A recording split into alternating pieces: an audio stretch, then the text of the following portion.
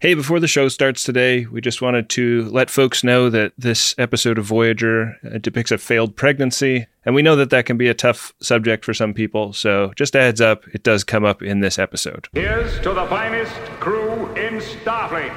Engage. Watch your back, Luke. I'm Captain Janeway of the USS Voyager. Captain Janeway of the USS Voyager. Captain. Welcome to The Greatest Generation. It's a Star Trek podcast by a couple of guys who are just a little bit embarrassed to have a Star Trek podcast. I'm Ben Harrison. I'm Adam Pranica. Boy, it has been such a long time since we've done a Bible study, Marin, Adam, but we now have the show Bible for Star Trek: Voyager. Ben, you're always trying to cram the Bible down my throat. Greatest Gen's Ned Flanders over there. Mm-hmm. Give it a rest, man. I'm going to give it a thump, and let's just see how it sounds. All right. Not very impressive. It's just a packet of paper inside of a weird cardboard box. Just the important stuff.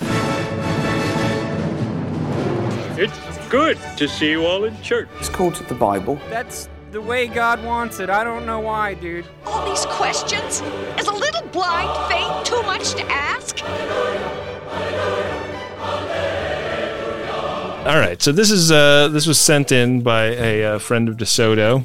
It's the writer-director's guide for the first season, so it's a little bit out of date at this point. What are we looking at, like 20 pages? Thereabouts? 15, a mere 15 pages. The Deep Space Nine Bible had, like, the first page was like, here's what the show's about, and then the rest of it was just characters. Is that what you're looking at? Yeah, it's kind of, we've got a section on show premise and backstory, and then we've got a section on the Voyager itself and the Maquis, and then character descriptions. Huh. Continuing characters, they are called. Wow. Well, after watching this episode, I think I could use some knowledge about the Kes character, because I think I'm more confused about Kes than ever. And when you're confused about any subject, the one place you should turn to is obviously the Bible, right? The answers to all of your questions are there. Mm-hmm. Yeah. Especially about reproduction. Right. This is a section on Neelix and Kes. They are one section. They're so much an item. Kes doesn't even get her own section. What a bummer. Yeah. It's like they don't even treat her like a whole person. I mean, they don't treat Neelix like a whole person either, but no, that's fair. A more understandable choice.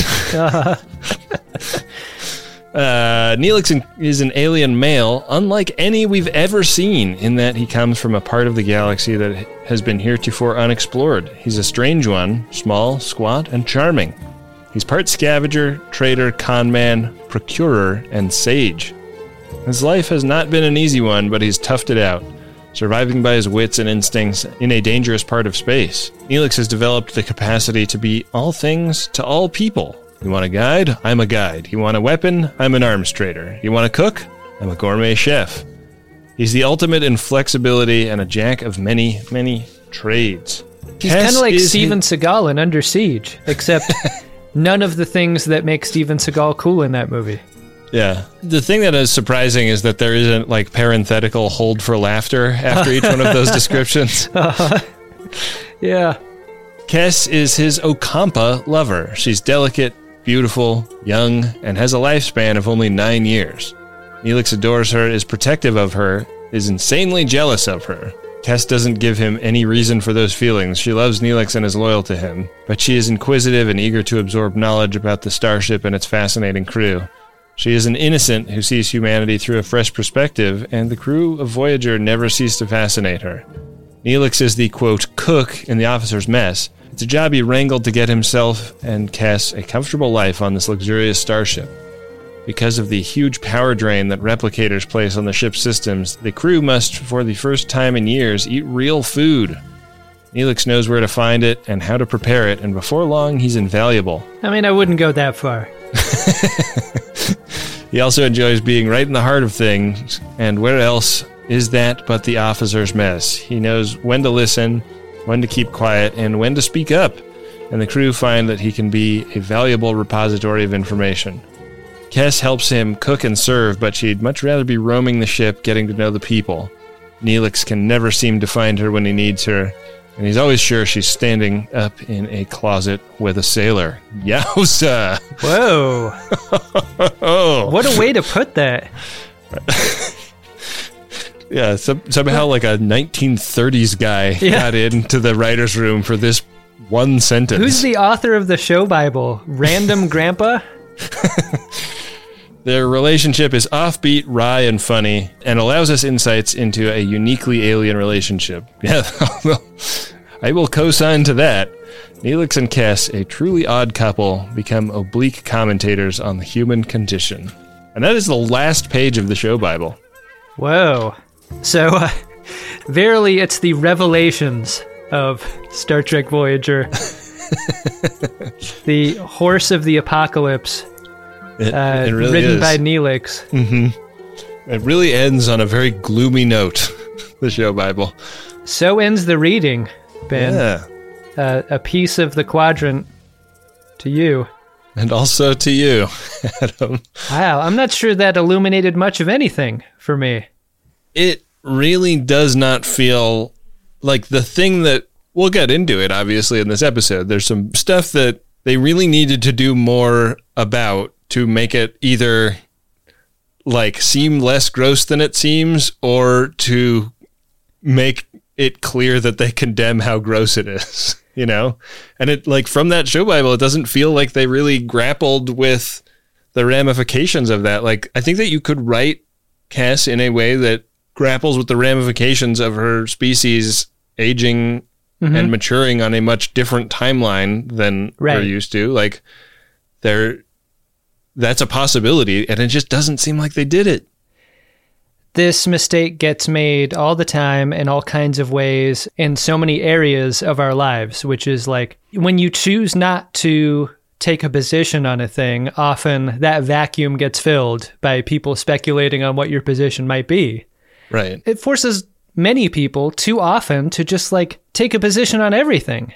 But in the case of character development specifically, I think the show suffers for not taking a position on Kes and allowing this vacuum to be filled by snarky Star Trek podcasters of today and maybe anyone who watches the show in the mid-90s. Like, I've got to believe that, like, it's not just us. I think it was weird in the mid-90s that this was happening, and it's just so easy. It feels like with a stitch of dialogue, you could have really given yourself some help here. Yeah. With the whole Kes Neelix thing. A stitch is literally what it would have taken. Like, in episode 1 or 2, you've got time, just... Like, Whip Panda Paris? Oh, so she ages like a dog? Okay. Am I making any sense here? It would have been very wise, but they didn't do it. Yeah. Well, I feel a renewed sense of purpose, Adam, now that I've consulted my Bible. Do you want to get into the episode that we came to talk about? We have no choice, Ben, to dig on into Star Trek Voyager Season 2, Episode 4, Elogium. A word that I'm glad you pronounced in the last episode of Greatest Gen, and I'm glad we get several runs at it in this episode. Illusion. Revert course. Unless you've got something a little bigger in your torpedo tubes, I'm not turning around. I went to a Dodgers game over the weekend, Ben. Oh yeah, how was that? And I sat in what I thought was the lodge section, which is the second deck. That was not the lodge. The fucking guy corrected me right away. Oh, you're talking about the loge. Yeah, that's where you go for that. I actually recently lost a lot of money because I've been investing in Logecoin. Right. And I'm sure you know that my favorite actor ever, Robert Loggia. This episode opens with your boy Chakotay catching a Starfleet and a Maquis making out in the turbo lift. We're just, yes, I can see that. This begins Chakotay's metamorphosis into Principal Skinner from The Simpsons. For the entire episode, he is Skinner.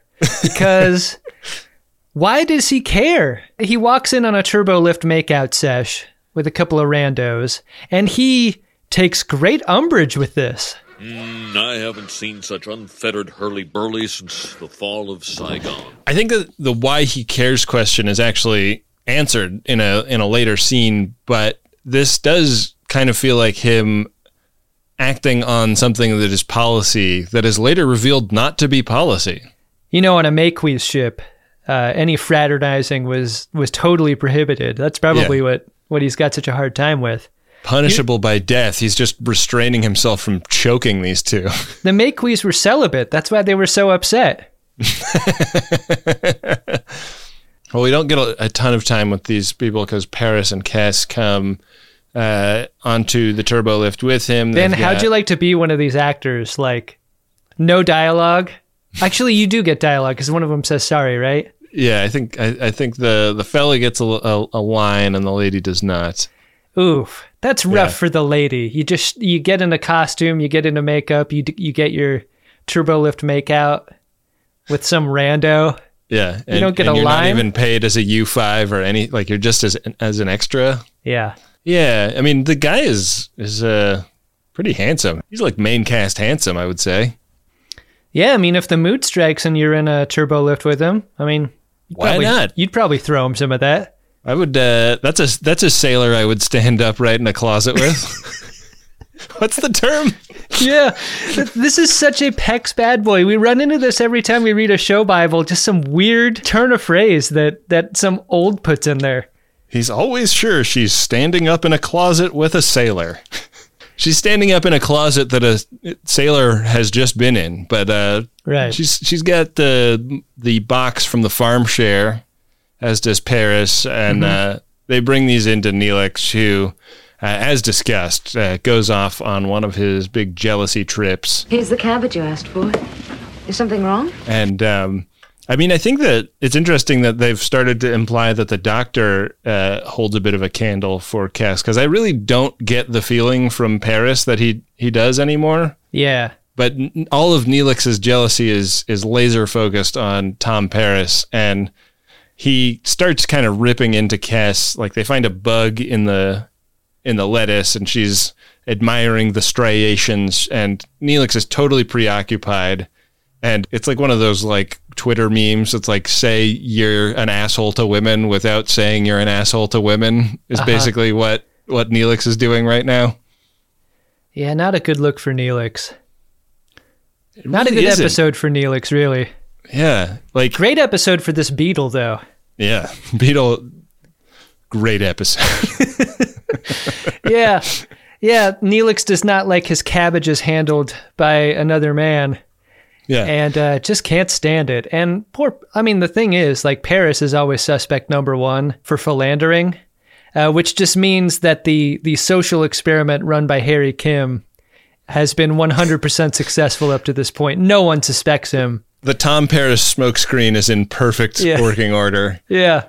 I keep going back and forth on this because Neelix says, like, you're innocent, you don't know how men think, which is an incredibly condescending thing for a man to say to a woman. But we find out in this episode that Kes is not even 2 years old. Yeah, so it's not. It's it's parenting a child, I guess? It's so fucked up. If they'd just given us a mental framework to work with. That's the least they could have done for us. The least. Yeah. So senior staff to the bridge. Paris says ta-ta to Kes, which, Neelix starts ripping these leaves asunder. And we cut up to the bridge where Paris and Chakotay meet Captain Janeway and Kim and Tuvok, who have discovered an interesting energy reading in space. There's coffee in that strange energy configuration off the port bow. They've got an A story off their port bow, Ben. Yeah. I mean, it seems like an A story as they scan it, but it kind of winds up being the B story, which is one of the many things that is interesting about this episode. The wonder of this scene is shattered by a Chakotay who sees this as an opportunity to become even less popular on the show and with the crew by choosing this moment to propose an anti-fraternization policy aboard the ship. Yeah, it's interesting. It is a dilemma, right? Like what what are we going to do? And Janeway gives some voice to that. Like, we never planned on this. So, it means something different to have fraternization on a ship that nobody can like easily leave and go live on Earth. Yeah, but Chakotay needs to mind his own bindle because implementing social policy to a workplace never works. All that being said, like, I am glad that they're having this conversation on the show because I think that this is one of the many interesting dilemmas of the Voyager. And I feel like there was so much just like this Nebula turned out to be a person in season 1 that we didn't get these conversations. I want to be clear, like, I'm not anti the question. I think I might just be anti its articulation or who it's coming from because there's such a mismatch between the proposition from Chakotay and how Captain Janeway interprets it and works through it, both mentally and through her dialogue. Like, she's so compassionate about the different sides of this argument, while Chakotay is like hostile in a way that shows very little humanity. Why, the very name is racist. I thought it was very interesting because they're kind of having this conversation just off in a corner of the bridge, and it's kind of a hushed conversation, but they're right near the ops station where Kim is sitting, and Kim actually has a phaser that he puts up to the maximum setting and just kind of has under his desk. Like a good bartender at a rough edge of town bar. Yeah, and he's kind of watching this conversation to see how it goes, and then when Chakotay kind of gets shut down, he turns the phaser off and puts it away. I thought that was very interesting. Yeah, this policy would affect Kim the most, clearly. I mean, like, I think you're making a great point, which is like, if this was Riker, what would he be advocating for it in this way? Like, one of the sexiest Star Trek characters would maybe take a different tack on this. And I think that part of the problem is that Chakotay has gotten such a disservice from the writer's room in terms of it. Like, I don't know if he even has a relationship back at home. Like, at least with Janeway, we can make mention of Tom Mervyn's and her intention of seeing him again. Whether or not there is that person waiting for him, there just isn't, as a baseline for his character, a sense of empathy for anyone else. And so to hear the idea of this policy coming from Chakotay, it feels like he's projecting a weird, hostile incel energy to the conversation, and I don't like it. We were working together to solve a problem in a crisis situation. Not cool. Well, if he'd won the argument, Kim would have wasted him, and it would have been a moot point. Yeah. So the ship gets taken to bioscanner range, which I didn't know was a thing until this very moment. It's close, but not too close. Yeah. And space is full of sperm. It is a true gross out those windows. I'm just going to say it. Doesn't look great out there. Not a good effect. It remains not a good looking effect throughout the episode. Yeah. I wonder if they ever do the HD remaster of this show, if they all... Because this is just like early CG, they tried to make creatures. I mean, it's the same. It's the best they could do.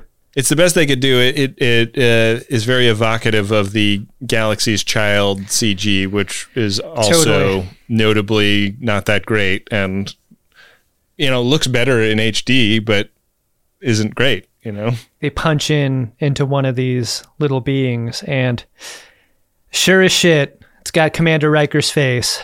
Like, even out here, he blasted so far and so long that even the Delta Quadrant, it's you shine a blue light in the Delta Quadrant, you're gonna get some Riker. You're gonna get Riker DNA. Yeah. I like the cut though from the creatures on the view screen to the creature in Cass's hand. She's got the bug. She puts on a leaf down in the hydroponics bay. She's tending to some tomato plants and just kind of absent-mindedly sticks her hand in a bucket full of bugs and takes a big old chomp like she's relishing in her body. Vitamins. They do wonders for the body. Yeah, I mean, you get a bunch of these beetles and, you season them with some lime. Some chili. Some chili, you get a handful of those. That's a delicious snack, protein filled. Makes a good taco. Yeah, Makes a good taco, makes a good ballpark snack if you're up in Seattle. You know, you can get one of those at a baseball game up there. You get a bowl of them. Wow. It's a nice low-carbon protein source. But in the context of Star Trek, you got to check her for a nubbin at this point, right? Because anytime you're eating bugs, you're either a Ferengi or you've got a nubbin. Right. And in this part of space, the nubbin bugs may be running things, you know? God. Don't answer this question, but wouldn't it be great if we saw nubbins out here in the Delta Quadrant? It would make sense. It would tie the whole story The answer together. to your question is yes, it would be great. Yeah. Yeah, I don't want you to confirm or deny it, though. I'm just gonna live in my disappointment. Nice turn to camera to theme song here by Jennifer Lee, and that's a big, fun, physical moment. Yeah. Turn to camera in horror. Yeah. Is, yeah, great because way to she launch an realized, like, episode. she's sort of absent-mindedly been eating the Beatles until she's present-mindedly doing it. Yeah, she kind of, like a lot of us over this past year, notices what she's been eating and is horrified all of a sudden. Before you know it, the entire bag of Beatles is gone. Yeah. Fuck. Yeah. I guess this low-level persistent trauma really is affecting me. After the theme song, they can't really get their arms around why they're still moving. Like, the helm isn't answering their stop and reverse order. Yeah. It appears as though they're being sucked into this swarm. This happens every time there's a creature in space, right? Yeah. Yeah. Yeah. I mean, it should just be like standard Starfleet procedure that if there's a creature in space, keep your fucking distance. They're like, they're either two-dimensional and pulling you toward a black hole or a nebula that wants to eat you or something. Ensign Wildman is the xenobiologist on the bridge crew, and I would have bet you any amount of money that she'd be dead by the end of the episode, but she manages to survive, and I feel like she may have recently lost a parent, because one of the things we know about slickbacks is that you lose a parent, you slick back your hair in honor of the character that you're modeling your behavior from. And Ensign Wildman has the hairstyle of a Captain Janeway. She's one of Janeway's orphans, and she'll have what she's having at the salon. Yeah. Do you think that that's like a 7 Habits of Highly Effective People move? She's like, I'm gonna like move my way up in the ranks. I'm gonna get some lines on this show. It's not dress for the job that you want. It's get the haircut of the job that you want. Yeah. I'm gonna flatter the captain by kind of jacking her swagger. So she's the reason I can't get an appointment.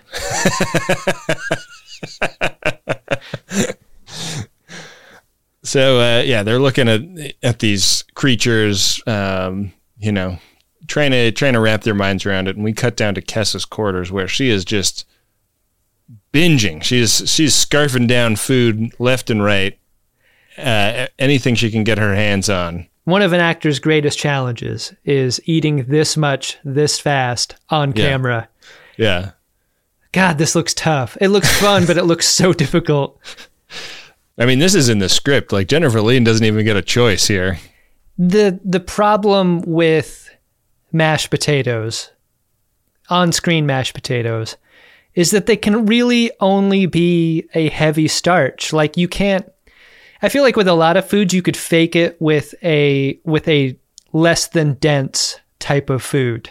Yeah. But if you're doing take after take with starch mud, it doesn't get any better. I mean, I think fortunately this is a pretty short shot with a cut, and there's no other actors in it, so she doesn't have to rely on anyone else to nail the take. Yeah. But it's got a camera move, and it's like it's either on a steady cam or on like a boom or something, which can be tricky. Like, you need a few runs at that usually. And she's definitely swallowing the food too. So there's like at least, I mean, there may be a spit bucket, but there's she's getting a meal on set that day. You're not going to see Jennifer Lee at craft services later. God, that is rough. Cass is going to eat the fucking ship, Adam. Yeah, she's got a hunger on big time. And it's a shameful hunger, because when Neelix arrives with an apology bouquet, she hides all of the food in a coat closet type situation, a coat closet that Neelix searches while looking for a vase. And it's like when when a child hides the mess in their closet, like you give them the chore and they stuff everything in the closet, and then the parent opens the closet door and then all the shit falls out. Yeah, classic blunder. Yeah. This scene devolves into him physically removing her from the room while she tries to eat the bouquet of flowers. I'm not going. We are going to sick bay. No security unless you come with me. She's explaining all this stuff she's eating, and it's like, it's not even good stuff, right? She made mashed potatoes, but she dumped a bag of dirt in it. She's going absolutely crazy. She's just trying to get as much matter in her body as she can. Is that called pica? That thing familiar. where you eat like dirt and detergent and stuff? I've not heard of this. It's like I think it's like a thing that happens to pregnant women sometimes, which I'm guessing is what they're going for. I thought it was the sort of thing I'd have to listen to the Savage Lovecast to know. It's where you cram a bunch of dirt in your urethra. Yeah. It's the only way I can blast, and it is extremely messy. Hey, Dan, this is Ben, late 30s, live in Southern California, straight cis male, poly pica. Anyways, I had a question for you.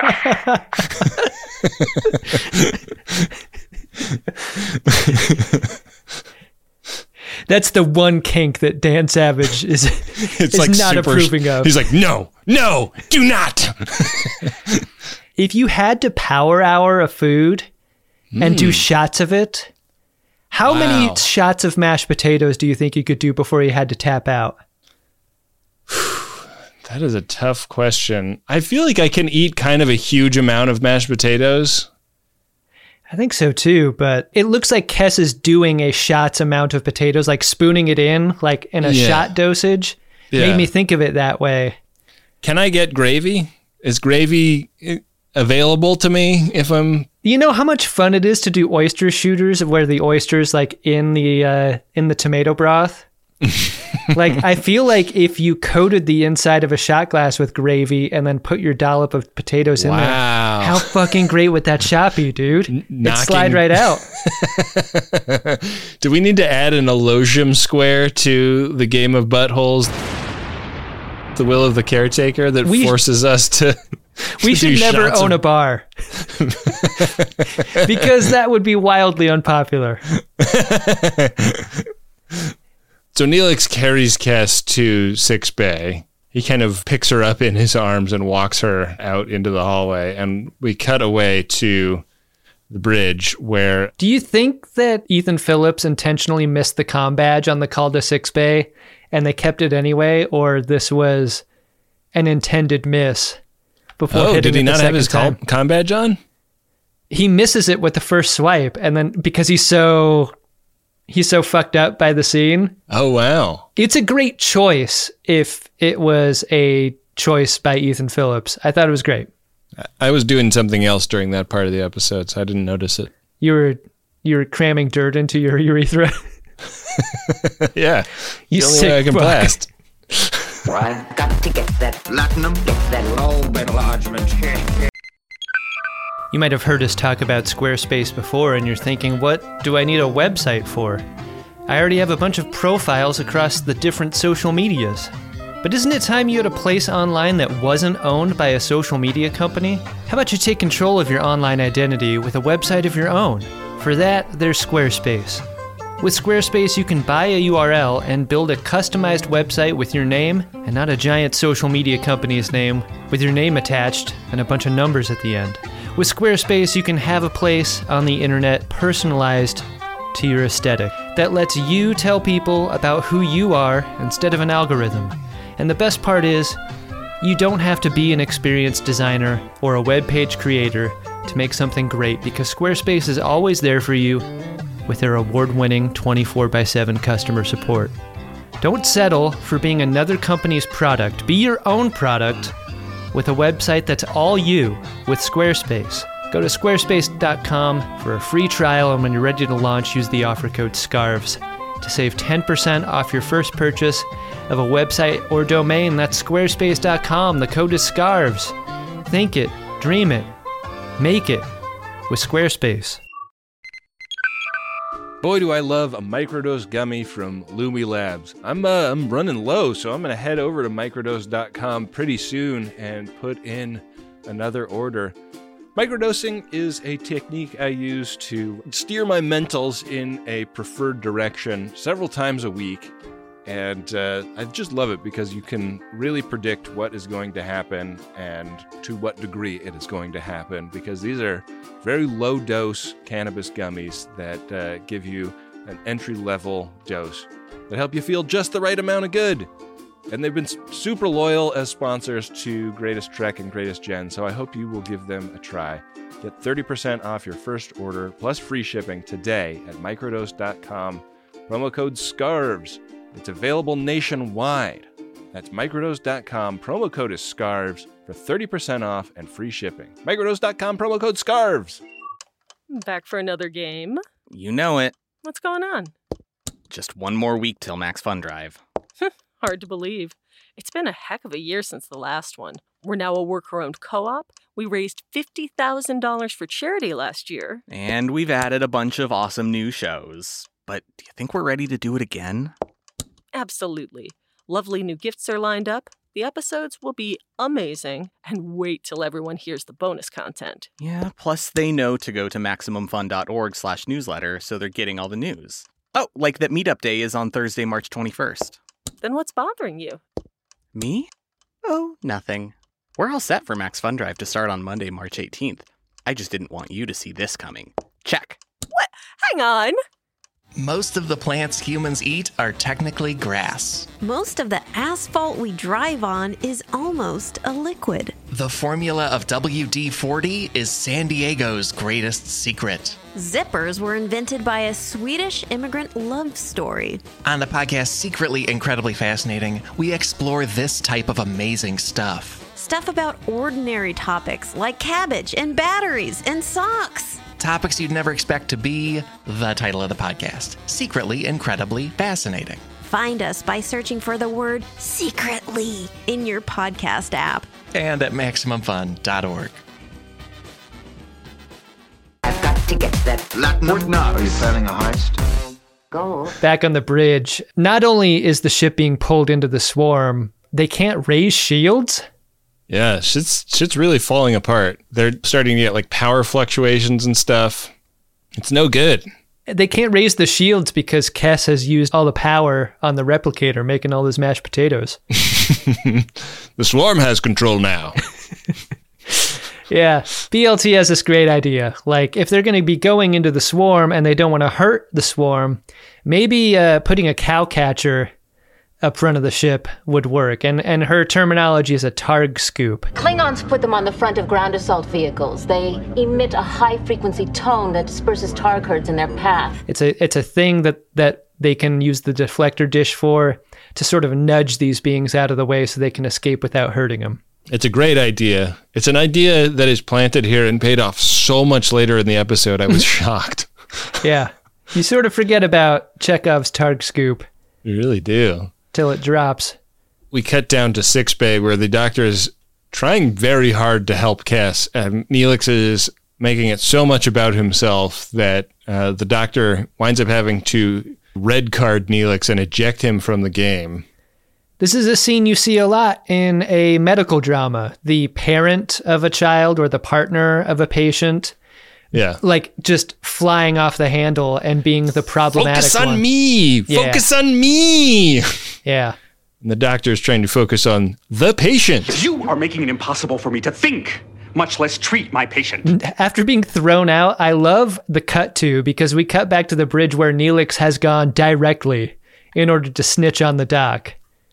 And then what's funny in like throwing the scene back at sickbay, the doc summons Captain Janeway to sickbay. So Neelix is racking up a lot of steps on the pedometer. He really is. Yeah, he's psyched that he put his Apple Watch on that day. The trouble is, Neelix should be wearing a different kind of pedometer, if you know what I'm saying.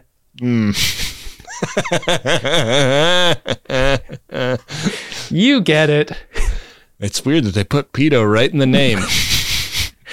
Yeah, the problem in Sick Bay is that Cass has locked herself in the doctor's office and put up a force field behind her, and she's like up on the desk like, I don't know how else to describe this, but like an escaped animal from a zoo. Yeah, she's, is that Nell, that movie? Tay in the Wind, Nell? Is that? Yeah. She's gone feral is basically what has happened. And not so feral that she doesn't know how to erect a force field behind her, but feral enough that she is like almost nonverbal as they try to discuss, like terms imagine of her surrender. If the TNG episode where everyone de-evolved, like a part of the story was also that they all still knew how to use the computers in their de-evolved state. Yeah, like Razorback Gorilla Worf is like crushing it at chess down in 10 Forward. Yeah, but he's also super dangerous and spitting poisonous acid on everyone. How much scarier is Spider Barkley when he's wielding 8 phasers at the same time? He's really General Grievousing. Yeah. The doc runs down the diagnosis as he was able to get done. A kind of an incomplete diagnosis is what he's able to do. And he tells Captain Janeway that she's gone through some changes, one of which includes a back cyst, which we never see. I wanted to see it. I wanted to just make sure it didn't look like a nubbin, Hard agree. I mean, for all the great makeup work we get here on the Kes character, like the weird palms, the constant sweat. Yeah, the rings below the eyes. The contact lenses and stuff. You got to show me that back sack. Show me the sack. Yeah. My neck, my back, my reproductive sack.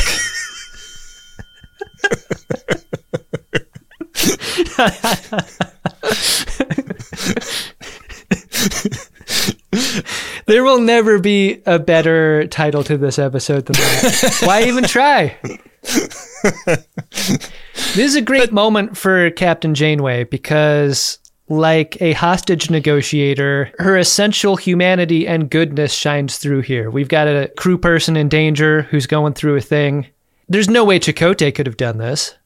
No.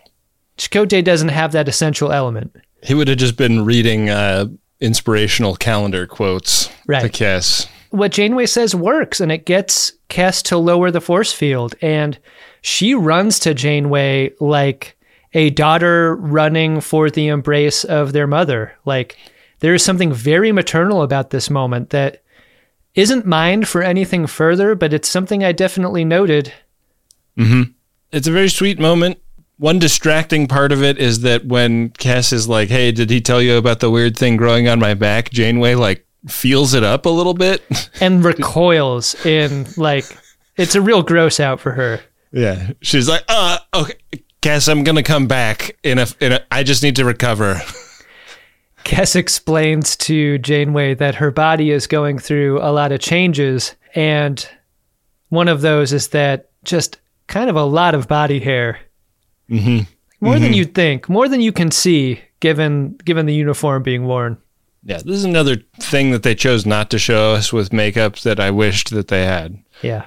But Elogium is basically Ocampa for puberty, and it's like a one-shot deal. I guess because they are so short-lived, you go through the Elogium, and if you are a lady Ocampa, this is your chance to become a mother. Like, you gotta thread this needle at this moment. There's a lot to it. It's like even more complicated than giving birth as a Bajoran. Yeah. As we come to find out in this episode. If no one blasts in the back sack, then that's it.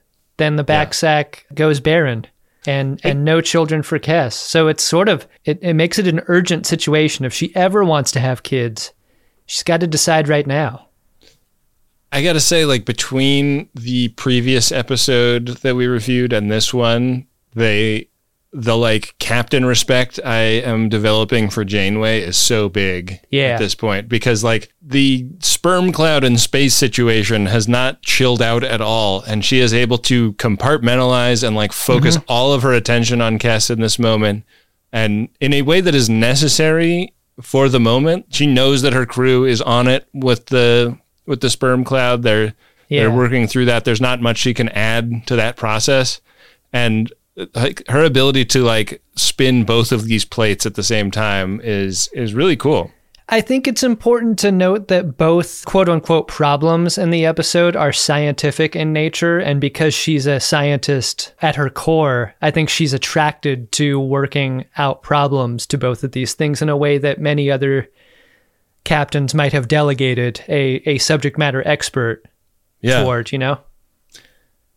She checks in on the bridge with the process and then checks in with Chakotay, and she's like, well, the conversation we were having earlier about reproduction and what we're going to do about this crew is being thrust upon us a lot faster than I thought we were going to need to have it. Seems your concerns about fraternization were prophetic. I think this conversation is fascinating. Like, if this is a generation ship, like, can we live with ourselves bringing children up aboard a 75-year journey back to a place that isn't their home? Yeah. They don't ever say the word slavery, but it almost feels like that's kind of the tension that Janeway is considering. Like, there's an indenturedness to the idea of a child growing up in this circumstance. The assumption that they would have to participate in the job and the culture available there. Yeah, and that's something that Chakotay gives voice to also. Like, he's saying, like, if we're going to do this, if that's the plan here, we need to start having these kids now, basically. Yes, ma'am. I actually have a couple of forms on this pad that I drafted up. Like, we could start giving the crew if you want to check these out. They're just first drafts. And I did really like also that they cut to the just outside the door to the ready room where Kim is again standing there with a phaser, set to kill. Yeah. Just ready to take the entire ship hostage if he needs to. I don't know how either of these characters could concentrate during this conversation when there's just a cloud of Mongolian beef outside the window. Yeah, it's very funny the way that, like, the lighting in the scene is super pink because of what's outside. They couldn't do like the classic 2-shot of them with the window behind. It's just too distracting. Yeah. So they pick up singles for the rest of it because, like, yeah, I know I couldn't concentrate on what they were saying if that was going on in the background. I mean, they can barely concentrate. She turns to Chakotay at one point and says, listen, I know the irony of having this conversation while the ship is literally engulfed in sperm, but we have to do it right now. Kes has to decide on a baby within the next day or two, and this is the thing that has spurred Chakotay's restarting of the procreation policy as a thing to talk about. But this is how it starts, and how it ends is Chakotay pushing on a butt, like toward the end of Midsummer. Like, he's going to get too involved. Yeah. I don't want Chakotay in my bedroom. I don't want him grabbing my bindle. Coffee black. Make it yourself. I'm trying to help you see this as an opportunity to grow. Make it yourself. Kes has to kind of pitch her situation to Neelix, though. She's got basically 2 days for her and him to decide whether or not they are going to conceive a child.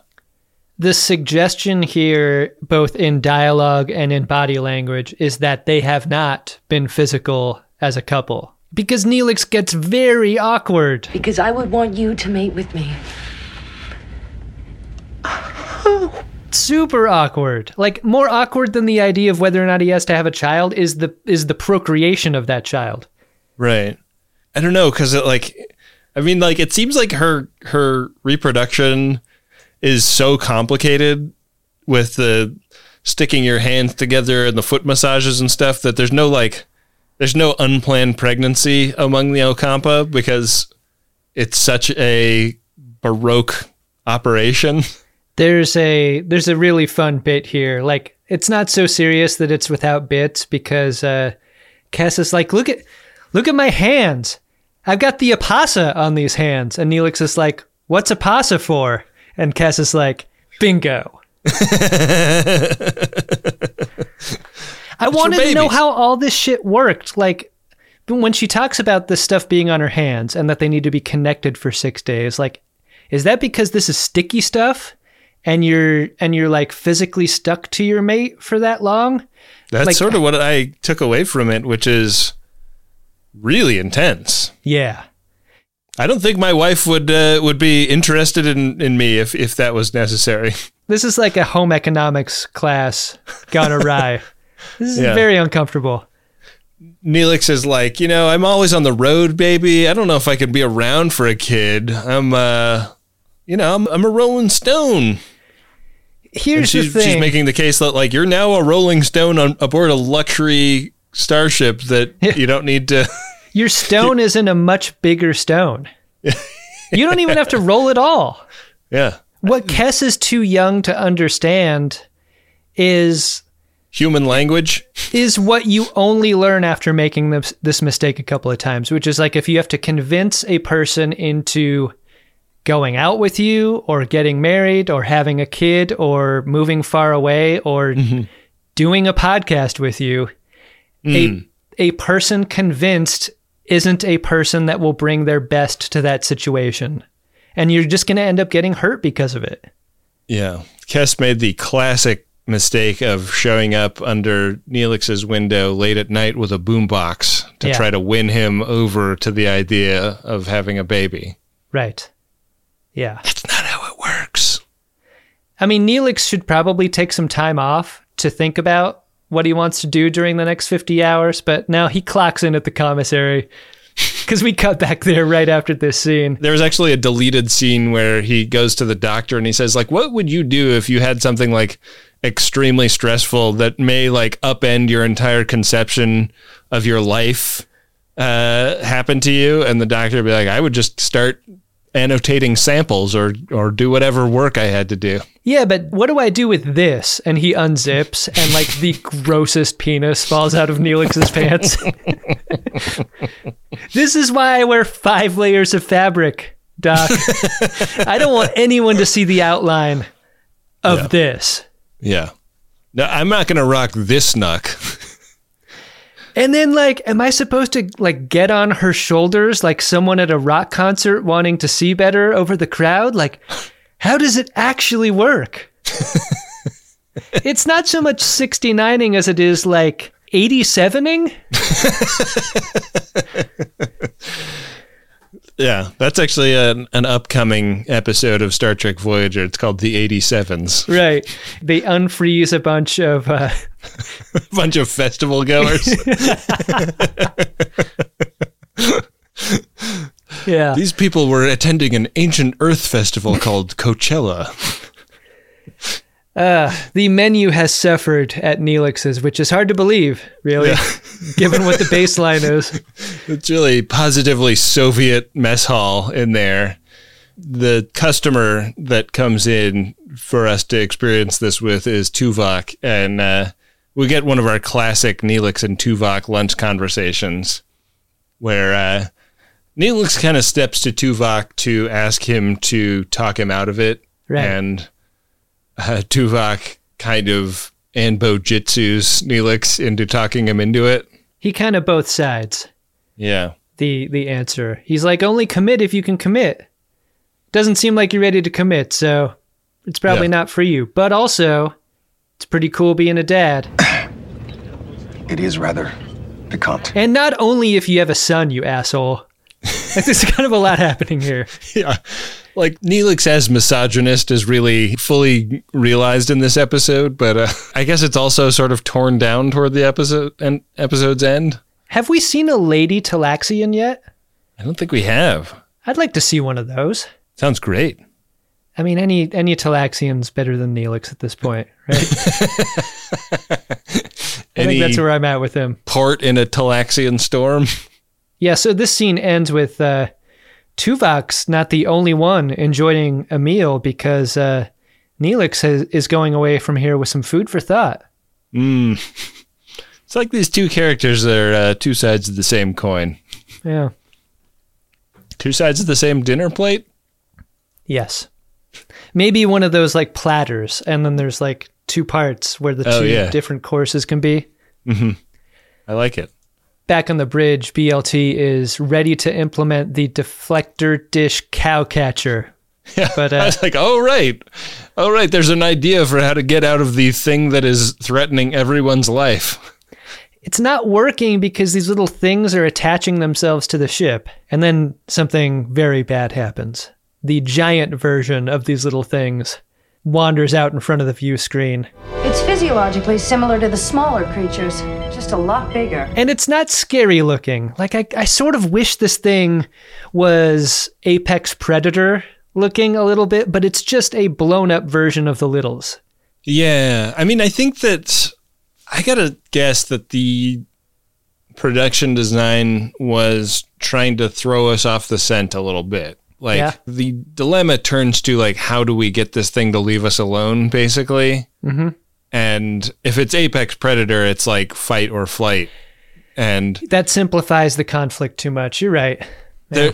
I mean, but like the conflict is really interesting, right? Like at a certain point, like BLT starts saying, like, let's start fucking shooting our way out of this because everything we've tried has not worked. And we've tried to be nice to these little space sperm, but it's at this point, they're like consuming our ship. How long would Janeway have let this happen before she decides to shoot?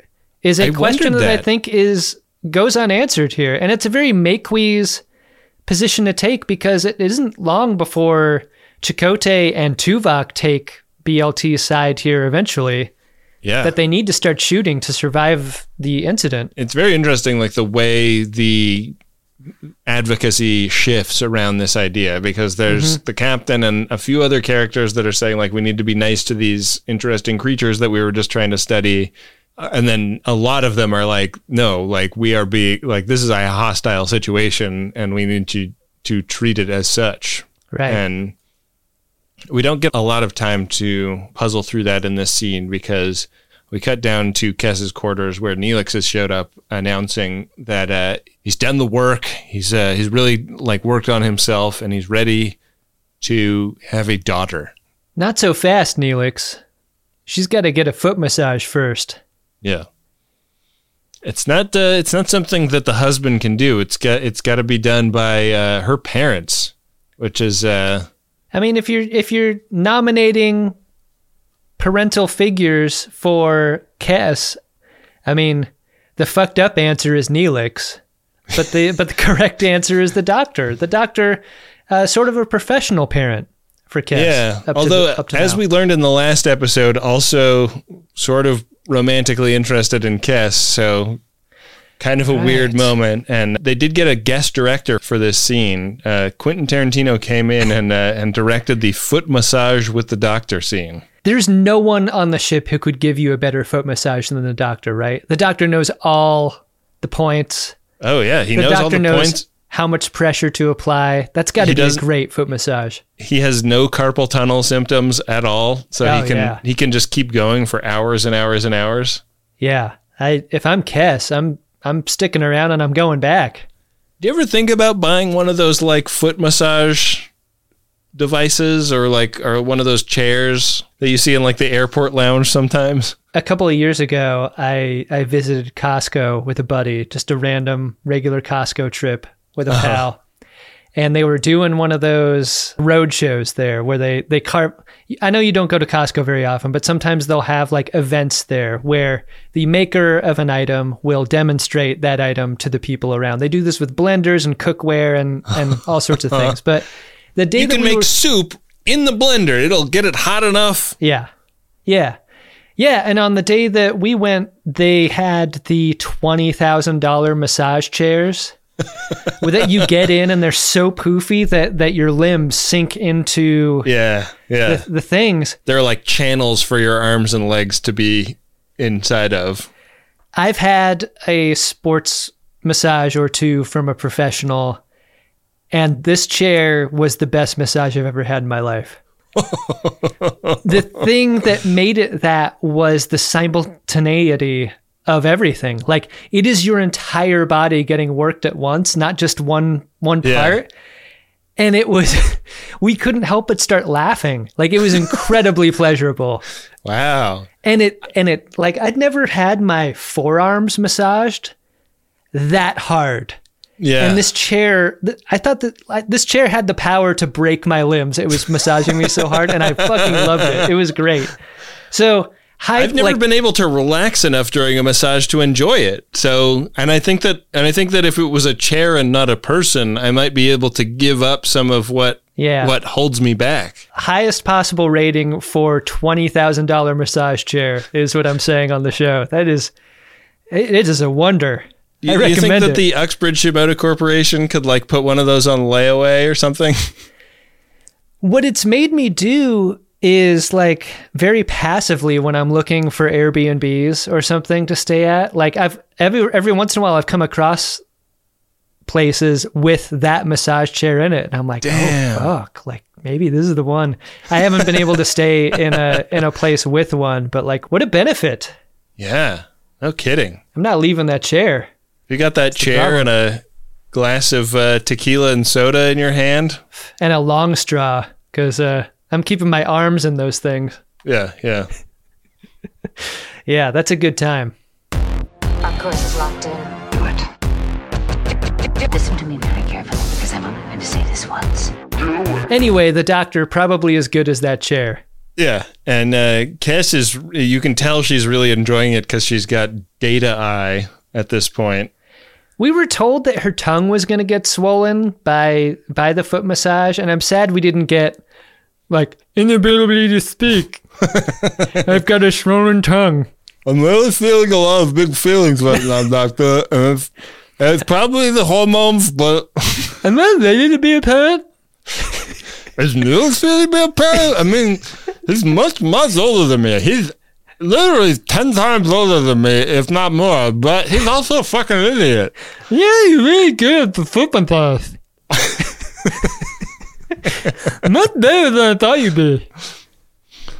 You're really kidding. Have you ever thought about us going together? Like, seeing if that would work? I mean, I've never thought about a hologram, I don't know, complex. Could it work?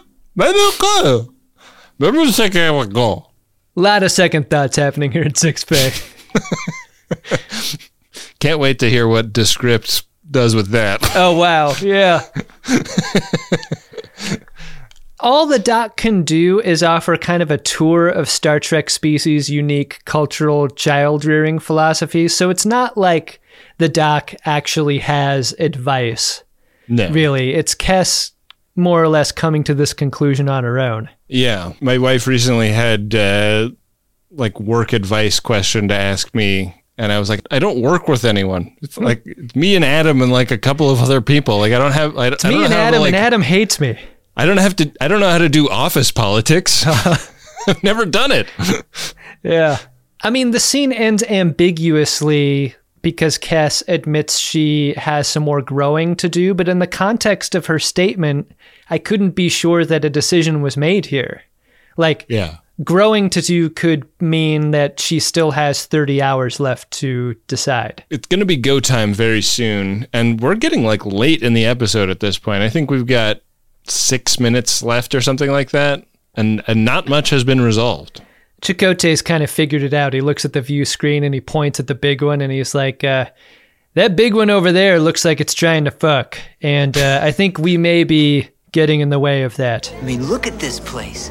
This is a fully functional babe lair. We are being treated as a sexual rival, and so let's just get out of here. If we bug out, if we can find a way to clear the swarm, the little guys will just want to fuck the big guy, and they'll leave us alone. He's like, I know what I'm talking about. My animal guide loves to fuck. We are frequently in competition. My animal guide is, this is a bit embarrassing, but it's a sperm, and it loves swarming on big My animal objects. guide is kind of all animals for that reason, so... The ship full on gets tail whipped by the big slug guy. Yeah, they Not a great effect. They're fighting this thing, and like more and more senior staff are falling into the let's start fucking shooting camp. And it's Chakotay, it's Tuvok, it's everybody, and they're like, this is an emergency, Captain. We need to get out of this shit. Captain Janeway pushes in a VHS copy of Galaxy's Child, and she's like, we cannot ever let this happen again. According to George Lucas, Galaxy's Child shot first.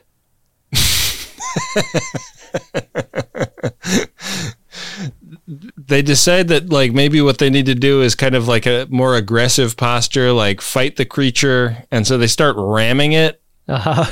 And this is when Chakotay comes up with the like ramming it's not working at, running is not working at. What we need to do is like the golden retriever technique. We need to show it our belly, show it that we're a submissive creature, and it's a dominant creature. And so they wind up coming up with the idea of like dumping plasma to make the ship look blue and then like turning the ship's belly over. Yeah. They blew the ship. They blew the ship. Blow up the damn ship! Paris isn't used to being the beta in situations like this, and neither is Kim. Yeah. You can tell this rubs both of them the wrong way. Yeah, they hate it, but it works. Tuvok says, "It would appear we have lost our sex appeal, Captain." And I've never encountered a line in Star Trek that more succinctly describes you and me since we started a Star Trek podcast. It's also so clearly the line of dialogue they began with and then wrote outward from there. You know, like this is how you pitch the episode. It's great. It's the line of dialogue in the preview, you know? Yeah. I was pretty surprised by this next moment. Kes comes down to the restaurant and announces no baby. This ain't happening. Yeah, I mean, there's been a passage of time here, clearly, because the cold shoulder she's getting from Neelix is the result of him having known this for a while. Kes is like, "What's up, big guy? You're hardly talking to me anymore. Is it because I made that decision about not having a child?" It's a very interesting scene, I think, both because of how the characters are set up, but also because of how much we didn't get. Like, yeah. There wasn't the part where like her symptoms started to recede and the doctor was like, "Wow, it seems like something field from aliens has stopped interacting with your reproductive system," or whatever. Right. It's all retrospective. And she like tries to cheer him up. She's like, "Hey, like maybe I'll eloge him again. It's totally possible based on what the doctor has been telling me." I think there are a lot of good things happening in this scene. And part of it is like just the conflict between how selfish and selfless parenthood can be. Right. Because like Neelix is obviously bummed about missing out on his opportunity to be a parent, while at the same time, you know, in a couple scenes previous, like getting psyched about the idea of having a child to imprint on, you know, to have a relationship with. And I'm sure Kes, though not given the chance to articulate this in dialogue, but like you can feel both ways about the idea of parenthood. And in this very short scene, I think we're getting a couple of different runs at those feelings. This is oversimplification, but if I'm like, "We're getting burritos for dinner, hell yeah," and then like something changes and we wind up needing to get falafels for dinner, I'm going to be disappointed 100 times out of 100. Yeah. Just because, not that I don't like falafels, once my button gets pushed for burrito, yeah, I'm like, yeah, I'm looking forward to burrito. Once you scoop a bunch of dirt in that hog, you got a blast. Yeah, exactly. And that's kind of what Neelix is going through. He talked himself all the way in. And the second he was all the way in, the thing he was talking himself in for went away. And irrespective of its relationship to parenthood, like the great disappointments of one's life, I find, are often just after the expectation of getting what you want or the success that you feel like you're about to achieve and not getting it. Like, that's what makes the pain so acute, is being so close to the thing. And then not getting it. The thing I wanted, though, in this scene was Neelix honoring how painful this must have been for Kes. Yeah. Like, she's the one that really went through it. And he does this all the time. He makes everything about himself. But she went not only through the emotional journey that he did, but also through an incredibly challenging physical journey, you know? It's not an either or, but I feel like so often on the show we're made to interpret it that way, that because Kes is an empathic alien, her only ability is to show empathy for other people. Right. And it's okay for some reason for Neelix or anyone else to not show empathy for her. But like, there's enough of that to go around. You don't have to make the empathy street one way. Yeah, and we would like Neelix more if he was considering her position more. Yeah, and I'm not against a shitty character on a show. I would just want them to be interesting. And this is the problem with Neelix that's getting solved, I feel, as we go. He's becoming more interesting to me. But that isn't getting solved with Chakotay. Like, at least make them interesting. Yeah, at the very least, make them interesting. So it may not be Kes's last chance at a back bag. Yeah. And that's sort of the hope that we hang on to if we're thinking of making a child, if you're Kes and Neelix. Yeah. I mean, that's the other part of it too, though, is like it is merely a hope. Like, they just have their fingers crossed that she can elogium again. Mm-hmm. And she may not be able to. They don't know. And that's another thing that he should be like really, really trying to be there for her on. And yeah, be the sort of partner that someone would want to elogium with. Don't make it about the other person. Be a better person yourself.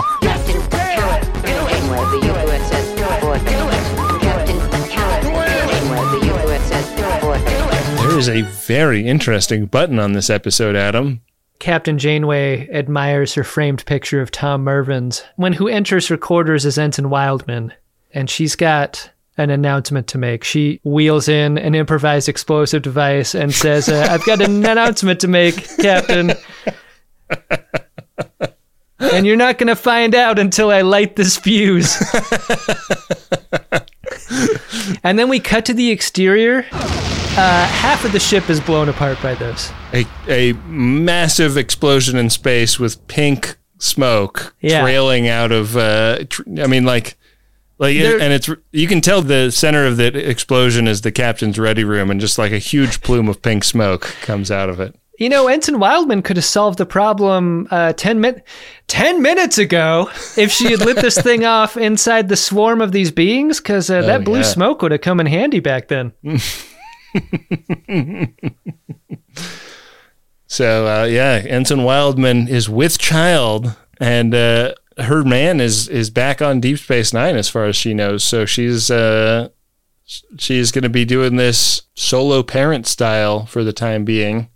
That quality of a person on this ship feeling like it's all I have of the person I left behind. Yeah. Like, oof, that's a killer. That's so rough.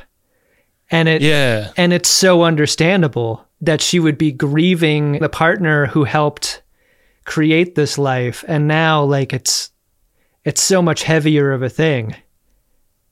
Very interesting that they just kind of use all of the dialogue at this point from the scene where Data walks in and tells Picard that he has had a child, quote unquote. Janeway is none too happy and, says like, you should have reported this to Starfleet Cybernetics. Yeah. What are you doing? It's weird. Like, Captain Janeway throws a ball at Ensign Wildman's belly and she doesn't catch it. Yeah, like, she puts her hand up like 3 seconds later. Yeah. So this is going to be an ongoing story, right? Seems like it. We are going to meet a baby, Adam.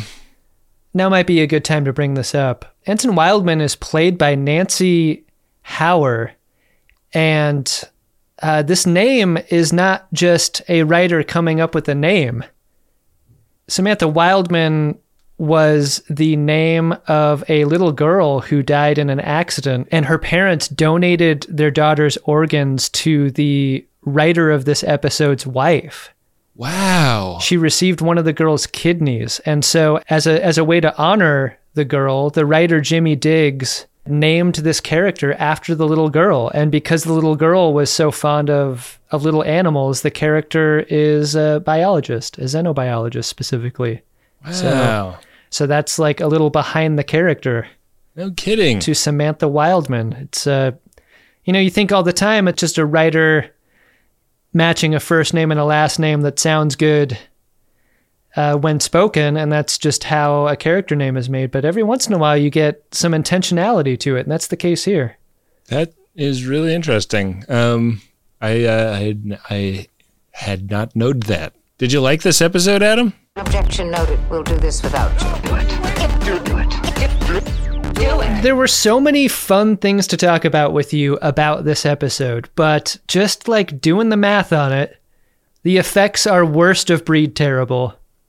It elevates Neelix into a primary story forwarding role for the Ep, and he does a terrible job with it. He's very unlikable throughout the episode.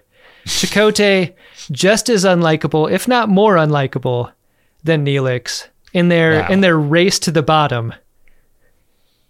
But the essential question, and here it is again, the question is so interesting, and only half of the time is it articulated in a way that is interesting to me. I'm going to say I didn't like the episode, though I am hopeful that the questions raised here will be chopped up in a more elegant way going forward. This is not a strong ep, unfortunately, in my eyes. I did like the episode. I think, like last week's episode, kind of felt like it started to grapple with things that I wanted the show to begin considering in season 1. Mm-hmm. I mean, we've seen 4 episodes in this season, and I think 3 of them should have been season 1 episodes, not season 2 episodes. This stuff feels like it should have been developed a lot earlier. But that said, I did like the episode. I thought centering it on Kes was really interesting. I mean, I think that it's possible for them to be writing Neelix as a piece of shit. And I don't think he comes away from this looking great, but I don't think that that's necessarily unintentional. And I really liked the kind of inverted A-B story thing where Kes's Elogium dilemma becomes the kind of main focus of the episode and the existential threat to the shit. That feels like some of the best TNG episodes do that. Right. And it's so hard that Neelix's affection for Kes is self-centered.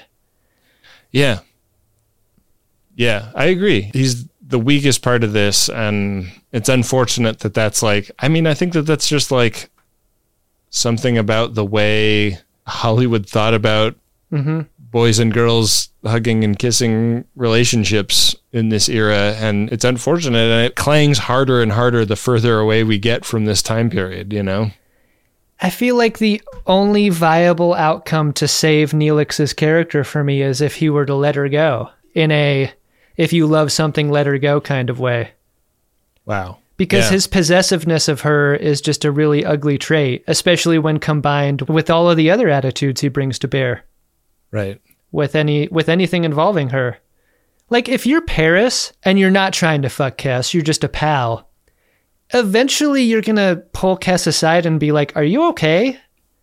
Is everything all right over there? Because from his perspective, from Paris's perspective, I would wonder. I'd start to be a little concerned. That would be a nice thing to start seeing in some of these episodes. Yeah. Adam, you know what else would be nice to see is some priority 1 messages in our inbox. You want to go over there and see what's going on?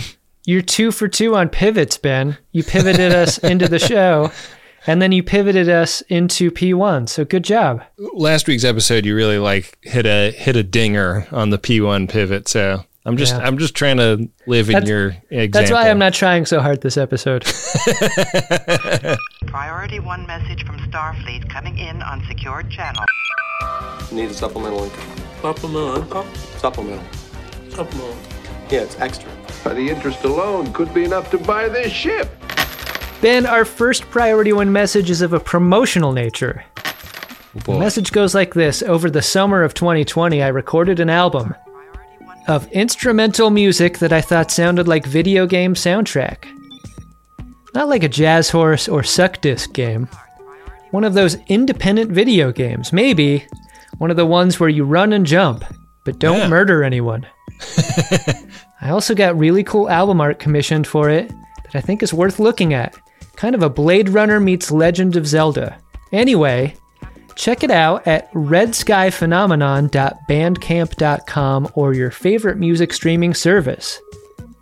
So this is an original album of instrumental music by Red Sky Phenomenon. I'm on Red Sky Phenomenon's Bandcamp right now, and there's also an album called The Bottle Episode. So, whoa! So Red Sky Phenomenon has gotten prolific because we're already up to 2 albums. Yeah. Yeah. Check it out. Yeah, redskyphenomenon.bandcamp.com is where you can hear it. Adam, we have another Priority 1 message here. It's from Xander Boutel. It's to Sam Nitz. Hey! That's a buddy of ours. We know that guy. Goes like this. Congratulations on your engagement to Ben Takai. Sam, you introduced me to TGG in 2016, and my life has been far better for it. Thank you for all your work to help elect progressive women candidates and your limitless warmth and wit online. Mazel tov. P.S. If Ben and Adam also have congrats, maybe it could be in the voice of Kern? He's my favorite. I find myself at this wedding, yet I do not remember being invited. I wish I remembered being asked to get up here and deliver this speech, because I would have written something down ahead of time. Instead, I am at a loss. I have a feeling, though I am not positive, that I prefer a buffet-style mealtime and not a seated, plated meal. But I forgive Ben and Sam. Ben, Sam, congratulations on this most auspicious of days. I would say the one thing I can remember is when I found out about John Mahoney. Wow. Hey, any friend of Sam is a friend of ours, so thanks for the P1, Xander. It was really cool. Yeah, and mazel's Sam and Ben. Ben, our final Priority 1 message is from a friend of DeSoto, period. There's a period at the end of that. Oh, wow, there sure is. And it is to everyone. The message goes like this. The internet is both fraught and valuable. It allows individuals to speak freely to a wider audience than ever before, but it also has a dehumanizing effect. Creators may forget the diverse experiences of their audience. The rabble may forget that content creators are nuanced, flawed, and ever-changing. All must work to remember our shared humanity. Well said, friend of DeSoto. Yeah. Good message. Yeah. Good to remember.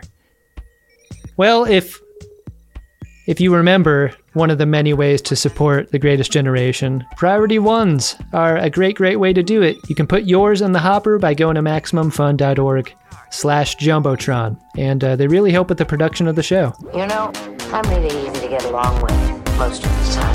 But I don't like bullying, I don't like threats, and I don't like you. Hey, Adam. What's that, Ben? Did you find yourself a drunk Shimoda? Drunk Shimoda! Here's what the doc got to do. He got to massage some feet, and he helps Kes realize the mistake of a lifetime in committing with Neelix to parenthood. So, I mean, little column A, little column B. The doc's my drunk Shimoda. What about you? Here's my drunk Shimoda as well. The thing we learned in the last episode is that he may sweat Kes a little bit, and I mean, like, I think he's the kind of person that can, like, set that aside for the interest of, I'm massaging your feet and your tongue is going to swell up, and I'm, like, interested in that from a scientific standpoint. Right. But let's see how big we can make that tongue. That really, like, that really, like, hung over every interaction he had with her in this episode. It's too big! There's no such thing as too big, baby. Fly her apart then. So, yeah, Daily Double. Wow. Yeah. All right, Adam. Next time on The Greatest Generation, we are going to be reviewing Season 2, Episode 5 of Star Trek Voyager. It's called Non Sequitur. Ensign Harry Kim awakens on Earth, where he's shocked to learn that there's no record of his assignment on Voyager. It was all a dream. He used to read Word Up magazine, Salt and Pepper and Heavy D up in the limousine. Wow. Hanging pictures on his wall. Every Saturday, Rap Attack, Mr. Magic Molly Mall. This is another one of those, like you can see it, right? This is another one of those cold opens. Oh, like, yeah, I bet. Harry Kim rolls over, hits the snooze on his alarm. But wait a second. That's his bedroom clock radio. What's he doing back here? San Francisco. What the hell? Wow. I am excited for a Harry Kim-centric episode. I'll tell you that much. I am too. Not Inject enough that of in my those for veins. my taste. Yeah. I'm ready to do a rail of that. I'm ready to cram some of that into my urethra.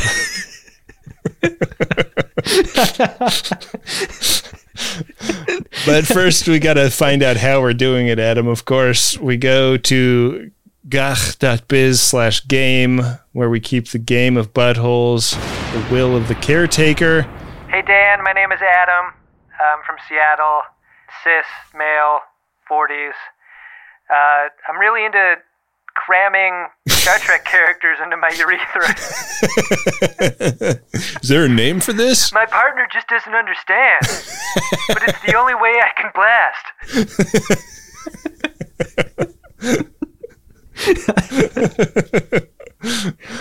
How do you even do that? We are on Square 86, Adam. We are on the doorstep of a Measure of a Man episode, and not too far from the Traveler episode, which would that doesn't affect the way the episode gets done, but it moves the runabout 5 spaces forward. Oh yeah. So and 5 spaces forward off of the Traveler would put us 6 away from a Mornhammered episode. So yeah, that puts it in play. Puts it in play. I wonder what would happen if the Traveler met Banjo Man. This is sort of the Star Trek Royal Rumble I've always wondered about. Like if you put the apex godlike characters together, like a Kevin versus Q, Traveler versus like, Caretaker. Who even gets thrown over the top rope in that match? I don't know. That eventually Star Trek will be a big enough franchise that there will be like an HBO Max original film about Traveler versus Caretaker, right? Yeah. But until we get to the scene where they both find out their mom is named Martha, we just have to review the old track that we've got.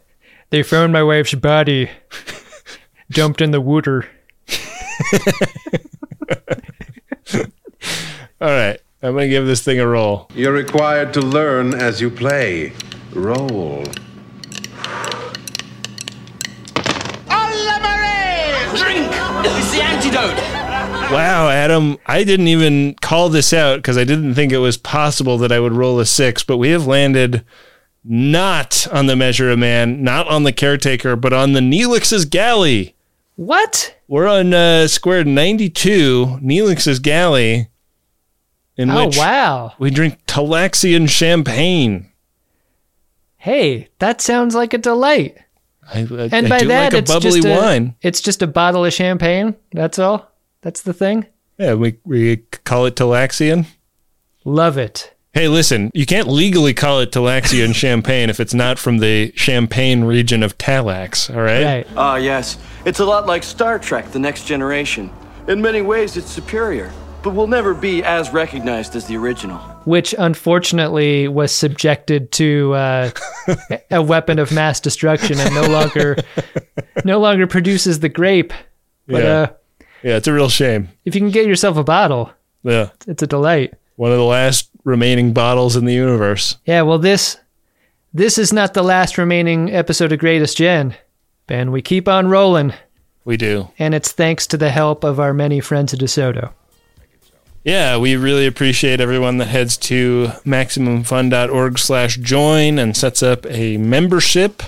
This is not a bad time to say that one thing we observe every year is that after the Max Fun Drive, there is a fairly steep drop-off of monthly support because unscrupulous people join for 1 month and get the bonus content and then cancel their subscriptions. It's the fucking tea enthusiasts, man. I knew it. They just wanted to offer up enough money to get the tea glass with the special orange tea, and then they're gonna fucking bail, cancel their membership. Yeah. Fuck you, tea people. Don't do that. Don't game the system. Don't game the system. Like, nobody is getting rich here. We actually do need the support, and we really appreciate the folks that support the show and stick with the show once they set their support up. Yeah. So MaximumFun.org/join is where you do that. We also really appreciate everyone that leaves a nice review on Apple Podcasts. If you ask a question in your review, we may answer it in a future Marin on the show. Yeah, we want to keep doing that. We want to keep A-ing those cues. So make them some good ones. And a 5-star review is a great way to do it. Yeah, great way to do it. And we got to thank our buddy Bill Tilley, who is our social media director. He is, of course, running the Greatest Trek Twitter and Instagram accounts. Really fun follows. Great way to dip your toe into the broader Greatest Gen community. Yeah, if you're online and a fan of Greatest Gen, you know who Bill Tilley is. Yeah, get involved. You should also join some of the other great communities. There's communities on Facebook, Reddit, Discord at drunkshimoda.com. There's a Wikia about the show. Lots of great places all over the internet to hang out with friends of DeSoto and goof around and be fun and positive. Yeah, things have really gotten better online. I say that ominously. Like it won't be played back at me in a courtroom environment. Hey, how long has it been since you've made a lasagna? Too long. How would you like to know a great way to make one? I don't know this for sure, but I'm almost positive that recipe and more are available on the Adam Ragusia channel of YouTube, a place that I go personally to learn how to make great things better than I've been making them over the years. Maybe learn how to grow a tomato while I'm at it. He's just great, and like the reason that Adam Ragusia became wildly popular as a YouTube chef is because he's great at making the videos that he does, like best of breed stuff from him. Easy to follow recipes that are like inventive and will give you ideas about stuff to do in other food that you're cooking that aren't just the recipes that he's showing you. So you're gonna learn a ton. We are very lucky to have Adam Ragusia as a buddy. That's right. We gotta go visit his compound at some point. With that, we will be back at you next week with another great episode of Star Trek Voyager and an episode of The Greatest Generation Voyager where we are shocked to learn that there is no record of our podcast. Oh, it's finally happened, hasn't it? The powers that be have deleted our show. Why did you guys start a Star Trek podcast with Season 2, Episode 5 of Voyager? Oh, that would be a nightmare. That one episode would have 1,000 ads on it.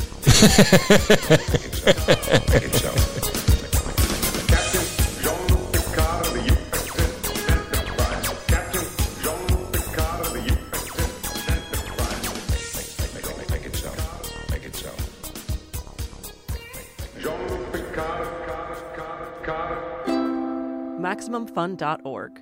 Comedy and culture. Artist owned. Audience supported.